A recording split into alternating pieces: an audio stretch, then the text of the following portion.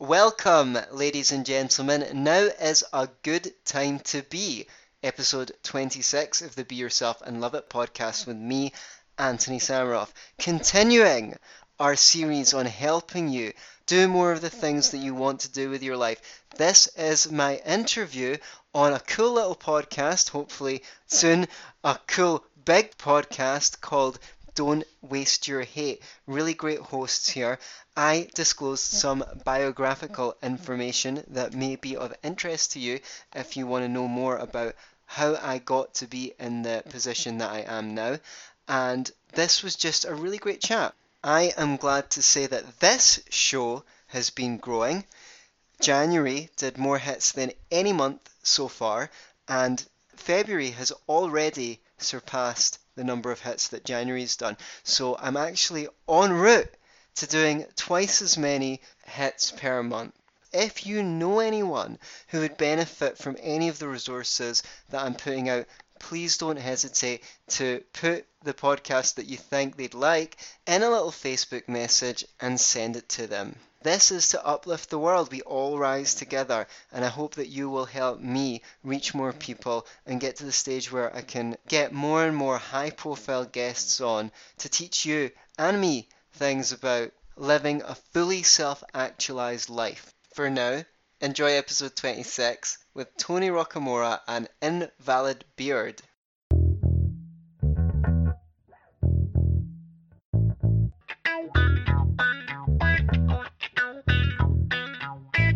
Now, how's this for a podcast? Don't waste your hate. Hosted by Invalid Beard and Tony Rockamora. Hey guys, what's up? This is Tony Rockamora here again with Jeff, aka at Invalid Beard on Twitter. Follow him. This is Don't Waste Your Hate, episode 28. And I know we are generally talking about things that might make you a little bit unhappy. So today we're going to change it up a little bit. We're going to talk about fixing your life. Usually a big problem that people have is procrastination. So we have a guest on all the way from Scotland, Anthony Samaroff. And he has just recently written a book on procrastination. It's a free ebook. It's called Procrastination Annihilation. Now, Anthony is a podcaster. He runs two podcasts. One is the Scottish Liberty podcast, which I definitely suggest everybody check out. And the other is Be Yourself and Love It. So welcome, Anthony. Why don't you tell us a little bit more about the work you do at the Be Yourself and Love It podcast? Thank you. Well, Be Yourself and Love It is a podcast that I do on my own, with interview guests, whereas the Scottish Liberty podcast I co-host with my friend Tom Laird, and that came to people's attention because I appeared on the Tom Woods show a couple of times. So we've been very thankful for the bump. It's a libertarian-themed podcast like yours. The Be Yourself and Love It podcast was an idea that I had to start interviewing personal development experts that interest me. Occasionally I do them on my own, but also over the years I've gone through a few permutations myself, interviewed some people for YouTube, but on more than one channel. And what I wanted to do was bring that work together in one place. So that's incarnate in the Be Yourself and Love It podcast. It's a personal development podcast, does what it says on the tin. It's there to inspire you to your highest potentials, to love your own life, love being who you are. It's not enough to just be yourself, because the first thing that comes to mind is, what? Myself? No thanks. You mean the crappy one that didn't get dates at school? So you have to be yourself and love it. And if I achieve that in my life and help other people achieve that, then you can't really wish for anything more, can you? No, definitely not. So how long have you been interested in the personal development side of things? I mean, I know myself, when I was back in high school, I started reading, some of those like old school, like self-help books, like Sure. The 7 Habits of Highly Effective People, things like that. Yeah. So how long have you been interested in this topic? Because it's something that I've been, kind of following for a while. Great to know. Well, I guess I was interested in school. I read a couple of those kinds of books. They were more, but they maybe not the right leads because they didn't do that much for me. There were all sorts of areas in my life that were definitely unsatisfactory. And I assumed that that's just the way things were. I didn't really realize that there was anything you can do about it. But when I got into my early 20s or so, I guess I read spiritual books and things like that as well, also with the focus of trying to learn how to be more happy. Through my 20s, I got more heavily into personal development, psychology, philosophy. And everywhere I looked, I didn't realize it, but I was chasing my own happiness. I was trying to figure out how to be myself and love it, I suppose. And it took a while, but I started finding things that actually worked and helped me. And then I put them into practice. And then I found that they would reliably gain an effect if other people applied them too. And I found that my first-hand experience was of use to other people, as well as just my attention, like really caring about people, taking an interest in what they had to say and demonstrating my interest, which I learned from books on communication skills. And there's quite a few podcasts on improving your communication and things like that on the Be Yourself and Love It podcast, which are things that I found incredibly useful. And so that turned into a career, long story short, and that's what I do for a living. I'm a coach. I give people my attention, and then we put our heads together to find ways to solve their problems and help them gain the life they desire and what areas they feel are in deficit. And the most recent culmination of that work is my free book, Procrastination Annihilation, which people can download at beyourselfandloveit.com/do-it. Because one thing that will definitely make you hate being yourself is if you know you've got loads of stuff, loads of ideas that you would like to share, that you would like to bring to fruition, but you can't discipline yourself to get down and do it. I certainly know it made me miserable. So now that I'm more productive, I want to share with people all the things that I learned that helped me get from a chronic procrastinator to such a industrious and conscientious person. I mean, I got up today and all I've been doing all day before we started recording is stuff I want to do, and it's so exciting and I feel so good about it. And I'm like, every day should be like this. In fact, every day can be like this, but it can't go from where you are now if you're a chronic procrastinator to being like this overnight. But the book will help you coach yourself gradually to a place where you can do more of the things that you want to do every day. Absolutely. Now, I first heard you on one of your Tom Woods appearances, and a lot of times when I come across people who I can see just by the way they speak and present themselves that, okay, this is a very productive, effective human being, right? And that's definitely the impression I got from you. So a lot of times there's some resistance there when I'm listening to someone who's already very productive and effective, and I'm like, well, this guy's probably been it's easy for you. Yeah, exactly. But I like I mentioned before we started recording, I read this book. It only takes a couple hours, by the way, so it's a pretty easy read for everybody. But there's a lot of information, so definitely check it out. We're going to link to it. But when I started reading the book, a lot of the beginning of the book is you laying out kind of what the pitfalls are, what the traps are, what causes this resistance that eventually leads to just chronic procrastination. So I definitely got the impression that, oh no, this guy, he knows what procrastination is. He's very familiar with procrastination. Thank you so much for saying that. And that is part of the reason for the introductory material about the mindset and because like I had so many notes on procrastination from like the last 10 years that I looked through once I'd started the book to see if there was anything useful there. And I realized that I really had a deep insight into what it was like to be a procrastinator. Well, because for God damn it, I spent like the first 30 years of my life being one. So I really appreciate that you noticed that, because I feel like I really know it from the inside, and I wanted to communicate that to people so that they go, wow, he gets me. And sure enough, one of the first feedback I got on the book was, it's like reading my mind, those first pages. It's like you really get me. So I was really, really thrilled for that. Not because that person's in a bad position or anyone listening might be in a bad position, but the first thing is that you feel your problem is understood. And a lot of the time, if you're a procrastinator and you go to your friends, especially if they're not as productive as you are, they'll say stuff like, oh, you don't be so hard on yourself. Oh, well, you do loads of stuff. And they're not really understanding you. They might be well intentioned, but you'll go away from that feeling like, you don't understand because this is a real problem for me.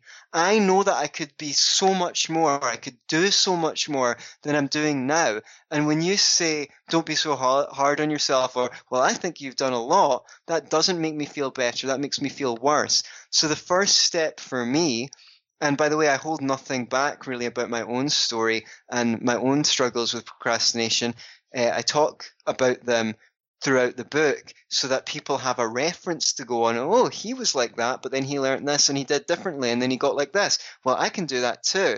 But also to demonstrate an understanding of the inner world of the procrastinator so that you see yourself reflected in the book and go, wow, now I understand myself. That I feel like I had a sense that this was what was going on, but now that I read it, I'm solid in that knowledge and I've got a more intimate understanding myself of that knowledge. And virtually all of that material arrived through introspection. I didn't pick it up in other people's books and things like that. That was, my own journals, my own understanding, my own examination of the way that I was seeing the world and the way I was getting in my own way.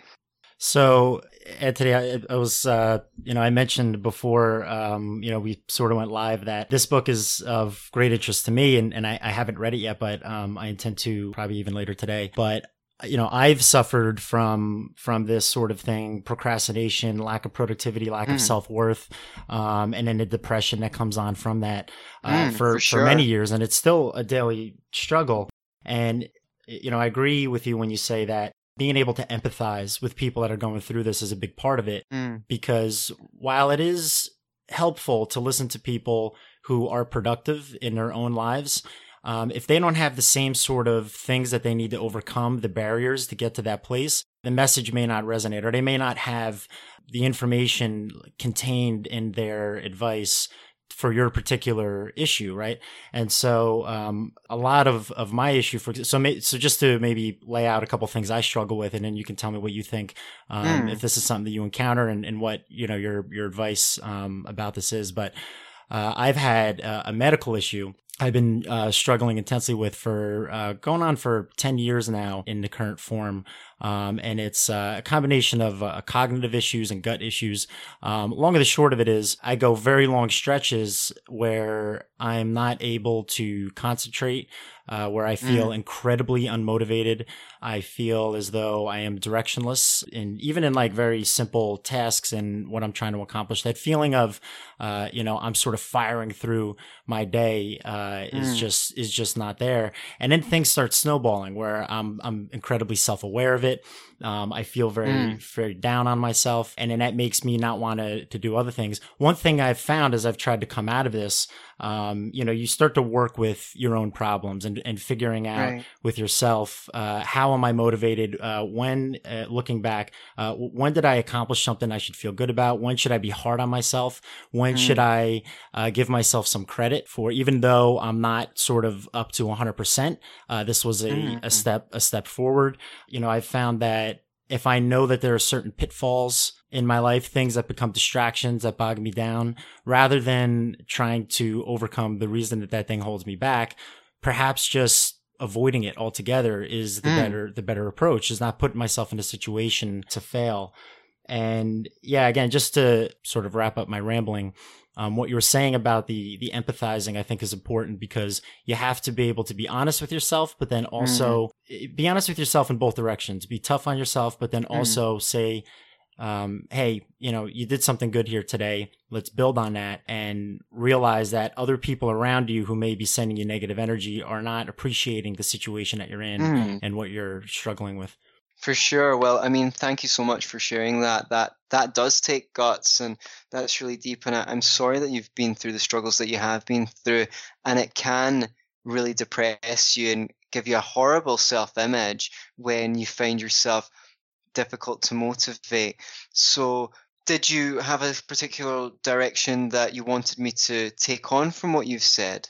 Oh, no. I'm just wondering, I would imagine that you have some clients who tell a similar story, or maybe they're earlier on in the process where they say, I'm depressed all the time. I feel like I can't get anything done. I look around, I see friends and other people that I feel like, I am capable of what they're doing, but I'm falling short. And I don't even know what that first step is. I feel terrible about myself. I mean, what's your initial advice to somebody like that as far as that first step? Well, there are so many things that we can start to talk about to get the ball rolling. And I definitely recommend the book for you, because I'm liable to forget something live on the interview, whereas you can keep on going through it and keep on coming to the bits that are most relevant to you. But one thing is that I talk about in the book is taking a realistic assessment of what you're capable of achieving in any given moment. And lists will be your friend, so that you have all of the possible things that you can do in different categories, and different things that might, like, say you don't feel motivated to do some writing or something active, but you might have enough energy, for example, to do some research for one of the podcasts that's coming up. So you've already got a list written beforehand of the things you want to listen to prepare for your next recording, and you go, okay, well, maybe I can listen to that for a while, and maybe do some breathing exercises to focus on my breathing and breathe nice and deep and get more energy while I'm listening to that. I'll see how I feel after that's finished, and if I'm more energetic, then I might be able to do something a little bit more active. Or that would just be one example of trying to work with yourself. The more clearly defined you've got your options, the easier they are to act upon. And then anything that's nebulous and vague of itself creates resistance. So having a good understanding of what your options are and being able to look at yourself and work with yourself on what you are capable of for some amount of time each day as a conscious process, not just like going through the day, but this is actually, right now, I'm in the process of doing my do it training. Like, just no one, as I say in one book, part of the book, no one goes to the gym for the first time expecting to bench press their weight. When you look at the problem as getting things done, you're always going to have a problem. But when you look at the problem as becoming the kind of person who can get more done than I can now, you can always be training yourself to be a little bit better each day, a little bit better each day. And as you get better, obviously, some days you'll do less than other days. That's just, there's too many outside variables to say that you're going to get more productive each day. But as a trend over time, you can become a lot more productive. And definitely, if you've not got a lot of energy, if you feel depressed, if you're down, these kinds of things make it more difficult for you to do things. So you need to know what you're capable of in what mood and at what time of the day. I say, every morning in an ideal world, I would like to wake up and do my meditation straight away after I wake up. But sometimes I wake up and I'm kind of too drowsy. I'm liable to procrastinate on my smartphone. So I know that beforehand that I'm liable to do that. So I pre-commit to something. I choose a book that I want to read and I bookmark the page that I'm on. And if I'm too tired in the morning, I'll read for 10 or 15 minutes before I do my meditation. And that'll stop me from using that time in a way that's less wise, for example. So there's lots of ways in the book of learning to work with yourself and make deals and negotiate and become a better helper to yourself and be realistic, because we're not looking at don't look at the ideal situation of, even though I'm in this crap mood, I'll do the most important thing to me, even though I'm not psychologically prepared for it. Maybe in a couple of years from now, you will be that person. But if you want to bench press your own weight, you have to start with smaller weights. And that's what my book really helps people to do, is identify what kind of weight is suitable for you right now at the moment where you're at, and train your muscles so that you can, so to speak, bench press more in the inner world. It's not a real bench press, obviously. It's a psychological bench press. But everything that you do does have a psychological cost to it. We've got certain resources, certain energy levels, certain amount to give to things, and sometimes doing things will energize us and we'll feel better after them, and we can do harder things after we do an easy thing, and other times things exhaust us, so after a hard thing we might need to do an easier thing. It just really all depends. So I want to get into a little bit more about kind of the insights that you have in this book, but real quick, I just want to talk about, obviously, New Year's just passed recently. So last New Year's, I kind of made a resolution to myself, like, okay, I'm going to get myself more organized, because I try to get a lot done, but I've always had trouble like sticking to to-do lists and things like that. So in the beginning of 2017, I started this like really regimented to-do list kind of situation where the night before I would essentially plan out my entire day, like by the half hour, like it would be like 10 minutes doing this, 20 minutes doing that. It was even more than by the half hour. And it became like way too much for me to manage to do initially. So I probably did it for like a week, and then like it was just way too much. So one of the biggest insights I got from the book is not trying to do everything all at once is really the key to this. So it's all about kind of breaking things down. I'm just going to read a quote and then you can jump off from it. I'm going to read a quote from the book. Great, thank you. So it's, no matter how small it is, doing one extra thing that is good for you every day is far better than doing no extra things that are good for you. The smallest achievement can boost your confidence and change you. Yes. I thought that was a great quote. And, it really spoke to me, and, kind of how there's a better way to go about overcoming this procrastination problem. I don't like the sledgehammer approach. People have been trying the sledgehammer approach for years, if not centuries or whatever, and it's clearly not worked for them because the world is full of procrastinators. And I completely agree with what was said before about, you can read a book on productivity from someone, but they've always been like that. So they're like, do this, do that. What I really don't like about self-help and the personal development sphere is so much of it is just telling you what to do, which is excellent if you can do it. But if you're not in the condition to do it yet, you need help with your states. And there's not enough personal development material that helps people to work with their states. That's what I found, because I knew tons of stuff that was good for me and I wasn't able to do it. So I had to develop a new approach that helps people to work with their states.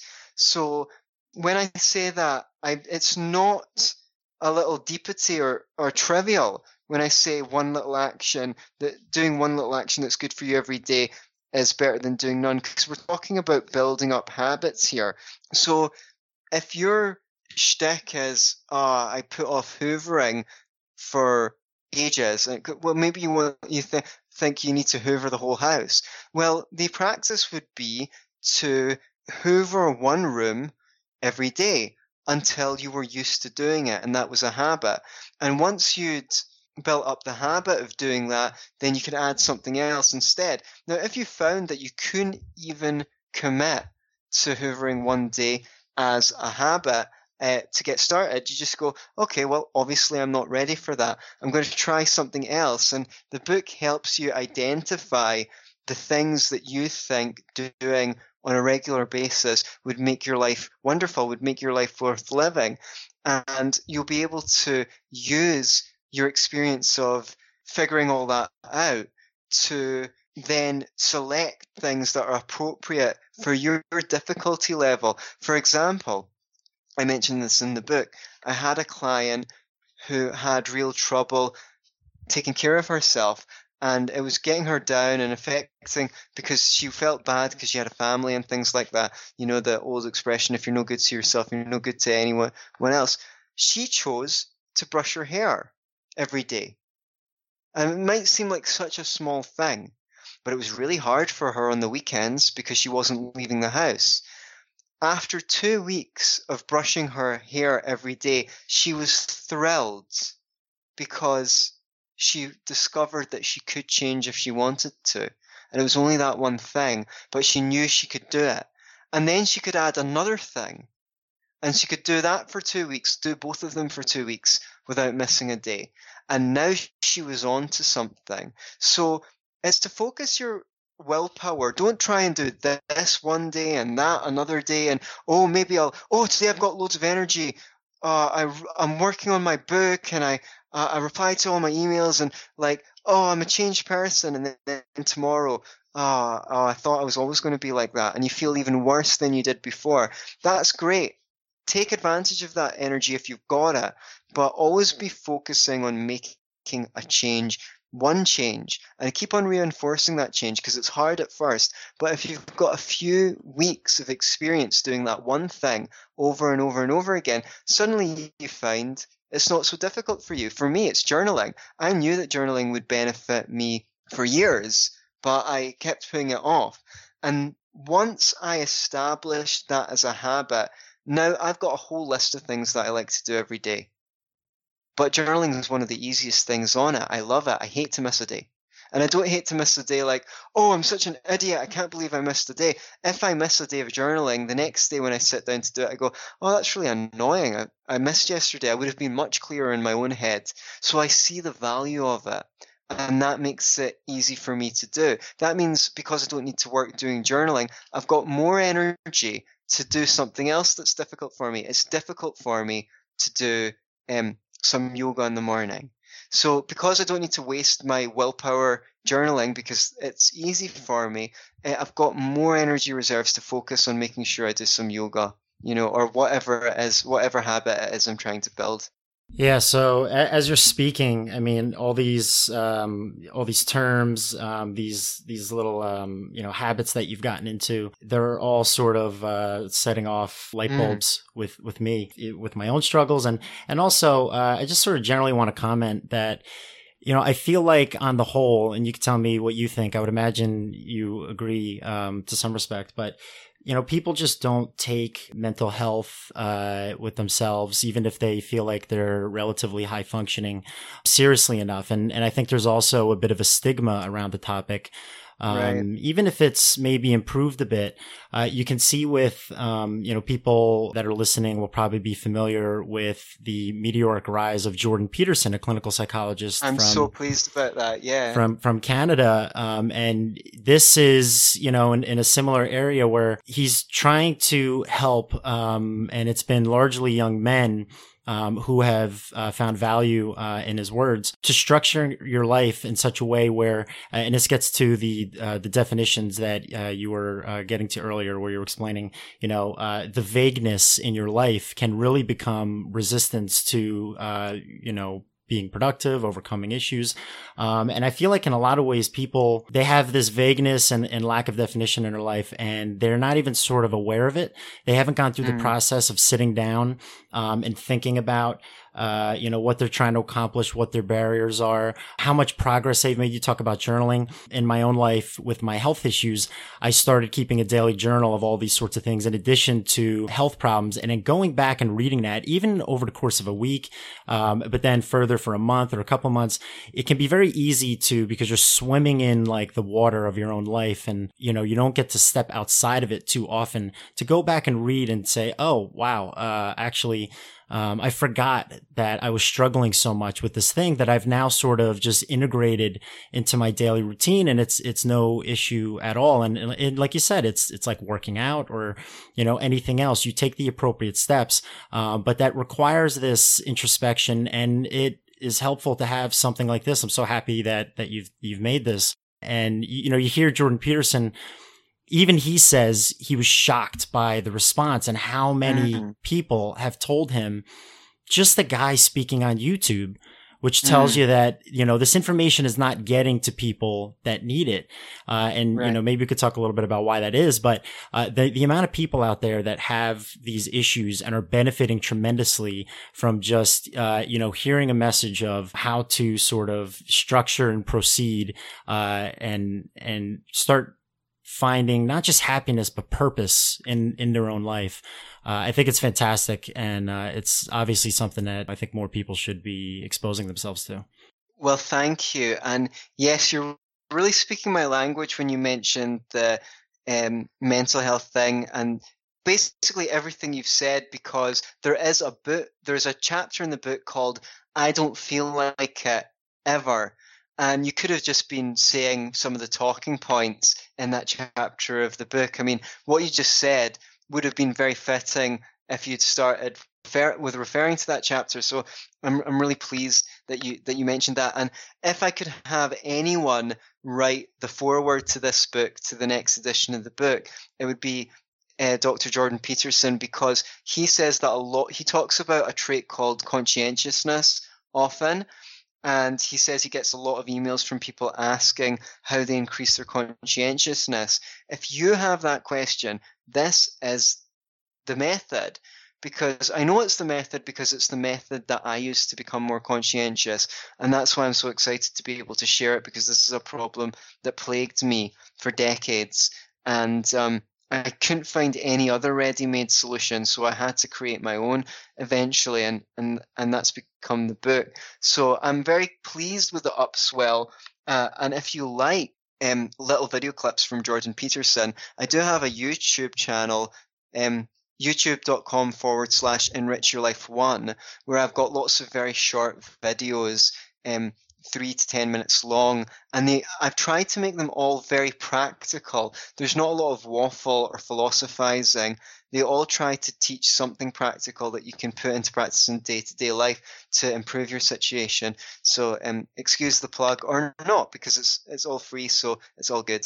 No, that's fine. We're going to be linking to all that anyway, so we will definitely have that on don'twasteyourhate.com/28. When I was reading through the book, I was taking some notes, kind of questions that I would want to ask you. And one of the first things I wrote down, and this, I hadn't even reached this point in the book yet. I didn't know if you were going to talk about it or not, but one of my main pitfalls, and I'm sure one of the main pitfalls that most people in 2018 are dealing with, is social media, right? Right. So I'm wondering, number one, how do you deal with social media? Do you kind of give yourself like a finite amount of time to be on social media? How do you avoid those pitfalls of just, oh man, let me check my news feed or let me check my Twitter feed, and then just scroll through for a half hour, you know? And is it an issue of is it an issue of negativity, or is it just sort of the volume of information that is part of that as well? It's the fact that it goes on for infinity, and that if you see a cool post on your news feed, you're like, oh, that's cool. I'll look down and see if I get another cool one. And if it's rubbish, you go, oh, that one was rubbish. That wasn't satisfying. Keep on scrolling until I find one that is satisfying. So you're damned if you do, you're damned if you don't. Let me just tell you something. I think the technology is extraordinary. It's wonderful. I wouldn't be here on this show if it wasn't for that media. You know, it's someone that I knew from Facebook knew you guys. So lucky us for having Facebook. But the thing is, it's designed to be compelling. And I think that's the primary problem with it. So I've got a whole section in the book on some simple ideas for keeping social media in its place. And yeah, people will definitely benefit from those. I've not implemented all of them 100%, but I put them all out there so that everyone knows what they all are. But I have to say, my social media procrastination has declined so much that I don't consider it to be such a terrible problem for me. One thing I do is maybe in between two tasks, reply to some messages or notifications sometimes if I feel like I need a break, but usually only for 5 or 10 minutes. However, I can see it has been compulsive for me. It probably still can be at times. So the main thing, if you've got a real problem with it, I would just schedule, 2 times during the day, 20, 30 minutes, and go 1 in the morning, 1 in the evening. That's when I check all of my notifications, because you don't want to be like, oh, I wonder if I've got anything on Twitter. Oh, I wonder if I've got any messages on Kik. Oh, what about WhatsApp? What about Facebook, right? And then you can just go back to the beginning again. There's so many. Oh, Snapchat. It's infinite. It really is. So if you've got a real problem with constant checking, then I would choose 2 times a day, 20, 30 minutes to do it. That's the best. Otherwise, identify times of the day when you do it and pre-commit. That's something that I talk about in the book, like what I told you before about pre-committing to reading in the morning rather than picking up my smartphone before I meditate. Because what happens if I pick up my smartphone before I do my morning meditation? That's going to make my mind more active, so it's going to make it harder to meditate. So I know that's a time where I'd be likely to grab for my phone, so I pre-commit to doing something else. When are you likely? When do you know that you do it when you don't want to do it? If you've not got a problem with it, it's not a problem. If you enjoy it, it's not a problem. So it's really all about knowing yourself, know when you're susceptible, and find a solution, not when you have the problem, right? You know, when you have an argument with someone and you're both annoyed at each other, that's not the time to solve the problem, right?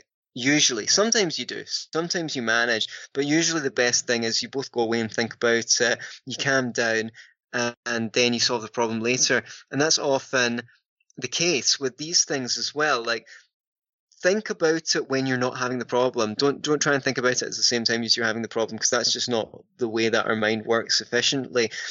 When you're not having the problem, when you can sit down with a notepad and get some details down on what exactly the problem is, then you can think about pre-committing to solutions beforehand. That's what comes to mind at the moment. Yeah. You know, one thing I've been talking about the social media thing with some of my family members, and one thing I found out recently is that a lot of the people who are big like social media moguls, they're not letting their children get on social media too much. They're keeping their children away from these devices because apparently psychologically it does alter you in a way. It makes you kind of dependent on these dopamine highs that you get from the notifications or the likes or the comments that you get on these things. So it's interesting that I think it's interesting that a lot of these Silicon Valley guys are keeping their kids away from it, at least up until a certain age. So it's something that you really need to try to manage if it's a problem for you. I think kind of just one thing I feel just generally about people is a lot of people are kind of just going through the motions of life. Not everyone is very introspective and thinking about, oh, how can I improve myself? How can I become more productive? Or am I as productive as I could be? Are there changes that I can make? I noticed this with like so many people in my life, including myself, to be honest with you, that it's kind of like a constant struggle to be mindful of where I'm at in my life and kind of what things I can change.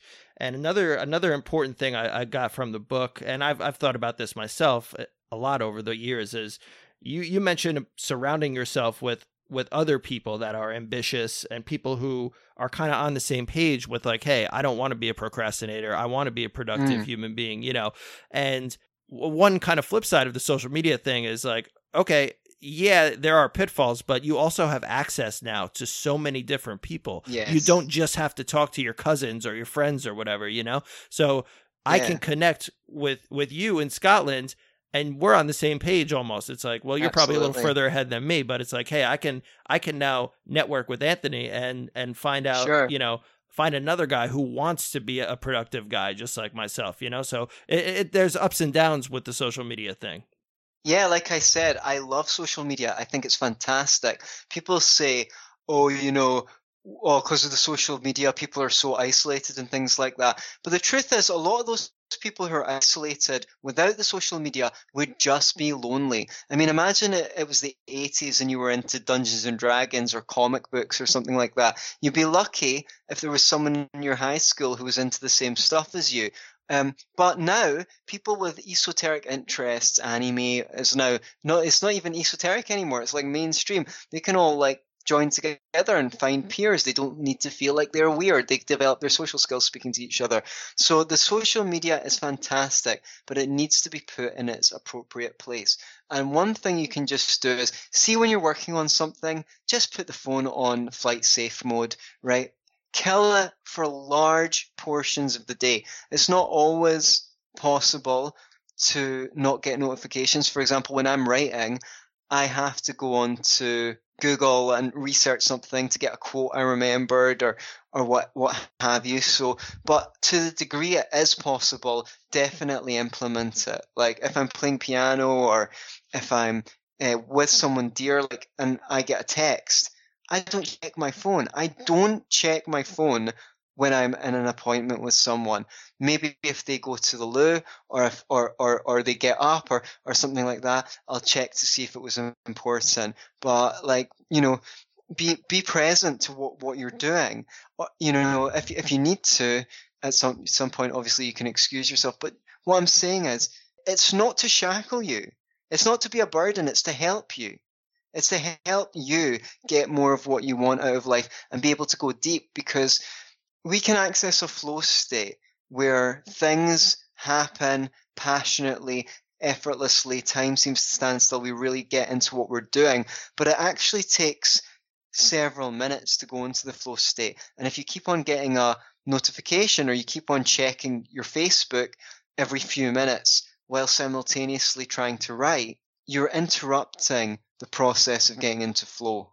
That's great advice there. So, is there anything else that you want to mention from the book? I mean, I don't want to go into all the details because obviously we want everyone to get into this book. I mean, the method itself is fairly simple. So, it's a nice 70-page book. It takes a couple hours to read. Honestly, like I said, I read it.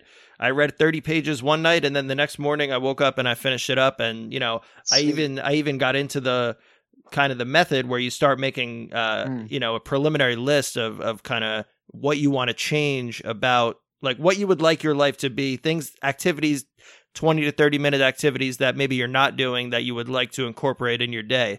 So I don't know how far you want to get into that, but I'll just pass it off to you. Okay, what I would just say finally about the book, it's free. Please download it at beyourselfandloveit.com/do it.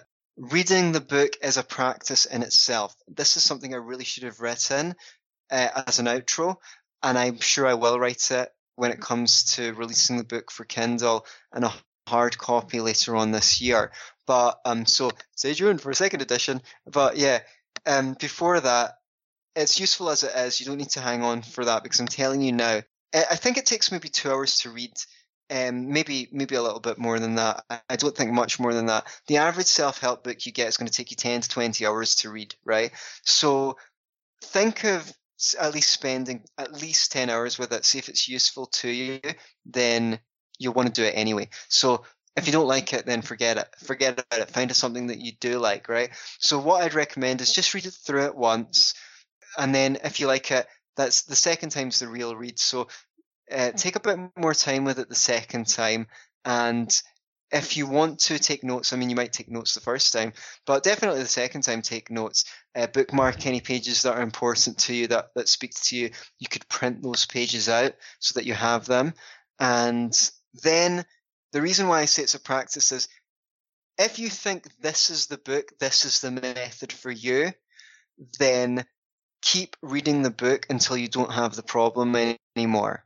So I don't mean like for hours and hours, but 10 minutes here, 10 minutes there. Keep your Kindle nearby or whatever your e-reader is, and read a couple of pages a day, or not every day, but just keep on reading it. Keep it nearby, keep it in your e-reader, and dip into it every now and then for as long as you have the problem. And when you finish it, just go back to the beginning again, or just read the bits that are really important to you. Take notes and read your notes. And somewhere or other, you can continue to use the book until you don't have the problem anymore, because that's how you'll get the most use out of it. And because it's so short, you can select the bits that are the most relevant to you. And it's a fun book. It's funny. I tried to put my sense of humor in it, and I got good feedback on the tone.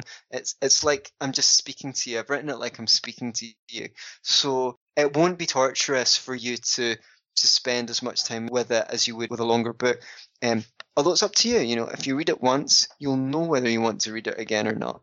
Yeah, and just to second that, again, as somebody that struggles with these sorts of things, it absolutely can be just encouraging and reinforcing to work in, like you said, even if it's 15, 30 minutes, little reminders during the day. Because if you have this problem where you have a difficulty sort of remaining focused, big picture wise, and staying on track in your life, then having something like this sort of as a reminder of the state of mind, the frame of mind, if the book speaks to you, that this is more of a place that I want to get to. And, think of it. I think sometimes, again, there's a little bit of a stigma for whatever reason around self-help. Right. Although if you look at the actual numbers of the book sales of things like that, about Jordan Peterson, I think there's a real demand and a need for this sort of stuff. But I think people are resistant to reaching out, and as if it might be like a sign of like weakness. I think some people perceive it that way.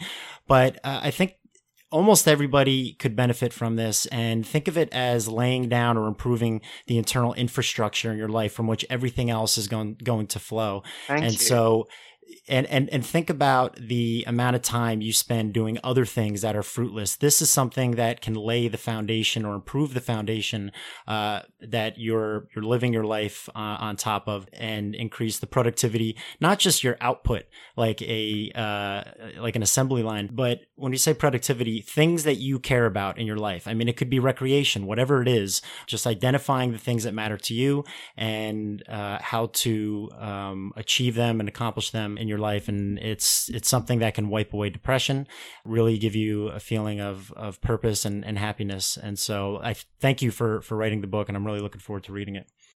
Thank you so much. I really appreciate that.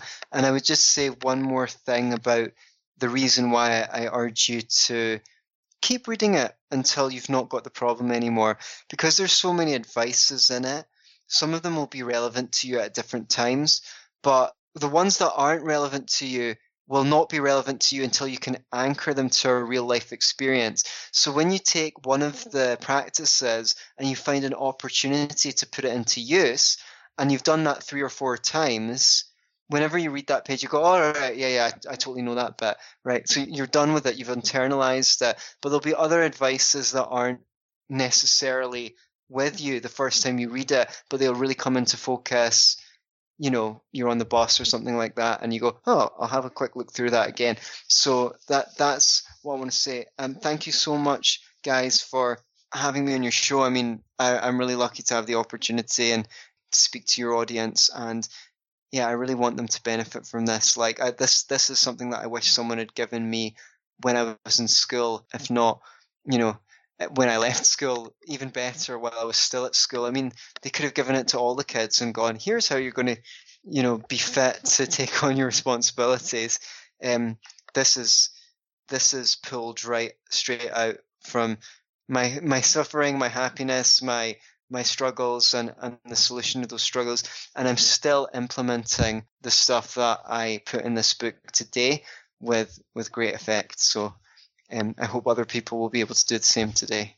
I'm sure they will. And, Anthony, thank you very much for coming on. The book is Procrastination Annihilation, and you can get it at beyourselfandloveit.com/doit. We are going to link to all of Anthony's stuff. We're going to link to his self-help stuff. We'll also link to the Scottish Liberty podcast and his YouTube channel. Quickly, I just want to give a shout out to our mutual friend, Maddie from the Tom Woods Elite Group. Thank you for hooking us up. We really appreciate that. This is a great conversation. I think that's it. It's going to be don'twasteyourhate.com/28 for all the show notes, and we'll talk to you guys next time. Thank you, Anthony. Thank you so much. Thank you. Okay, if somehow you haven't got the book already, you can get it at beyourselfandloveit.com/doit.